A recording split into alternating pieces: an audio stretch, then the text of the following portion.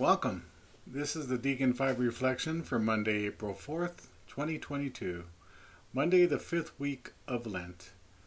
Today we have an option of two Gospels between John chapter 8, verses 12 to 20, and the Gospel I selected was John 8, verses 1 through 11. While Jesus went to the Mount of Olives, but early in the morning he arrived again in the temple area. And all the people started coming to him, and he sat down and taught them. Then the scribes and the Pharisees brought a woman who had been caught in adultery and made her stand in the middle. They said to him, "Teacher, this woman was caught in the very act of committing adultery. Now in the law, Moses commanded us to stone such women. So what do you say?" They said this to test him, so that they could have some charge to bring against him. Jesus bent down and began to write on the ground with his finger. But when they continued asking him, he straightened up and said to them, "Let the one among you who is without sin be the first to throw a stone at her." Again he bent down and wrote on the ground. And in response they went away one by one, beginning with the elders. So he was left alone with the women before him. Then Jesus straightened up and said to her, "Woman, where are they? Has no one commanded you?" She replied, "No one, sir." Then Jesus said, "Neither do I command you. Go, and from now on, do not sin any more." This gospel reading and this verse has always engrossed me. Jesus bent down and began to write on the ground with his finger. I've always wondered what he was writing. Was he just doodling and stalling, waiting to come back with a good response? Or was he actually writing something? This gospel also reminds me of a joke. So here was Jesus once again preaching and teaching to the scribes and Pharisees who brought this woman that they accused of adultery.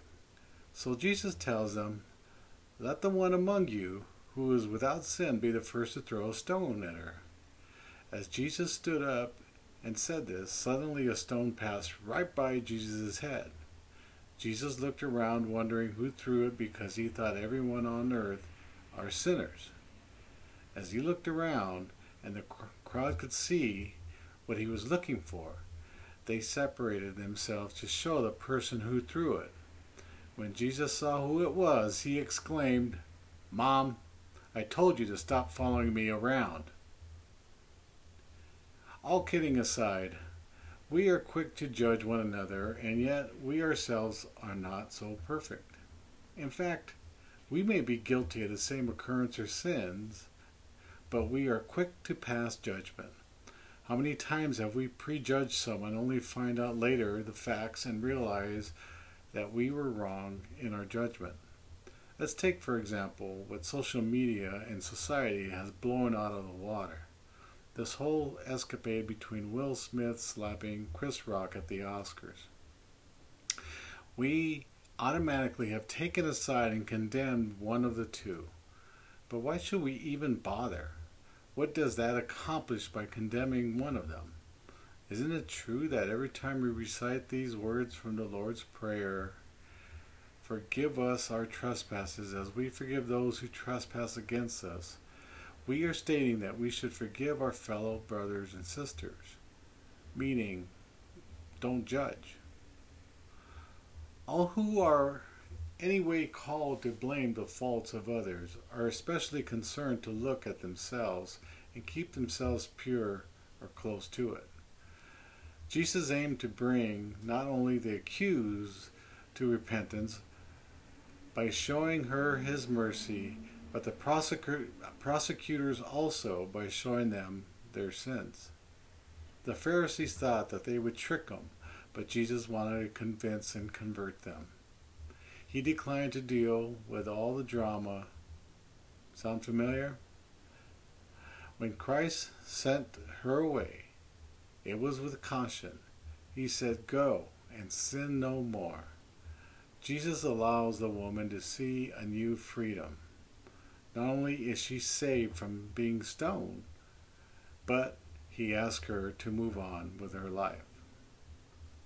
So your action for the day is, how many times has God allowed us this freedom from sin? How can you see Christ in people? How can you see people in people? Or how can you see people in you? I'm not referring to the people that you know and love.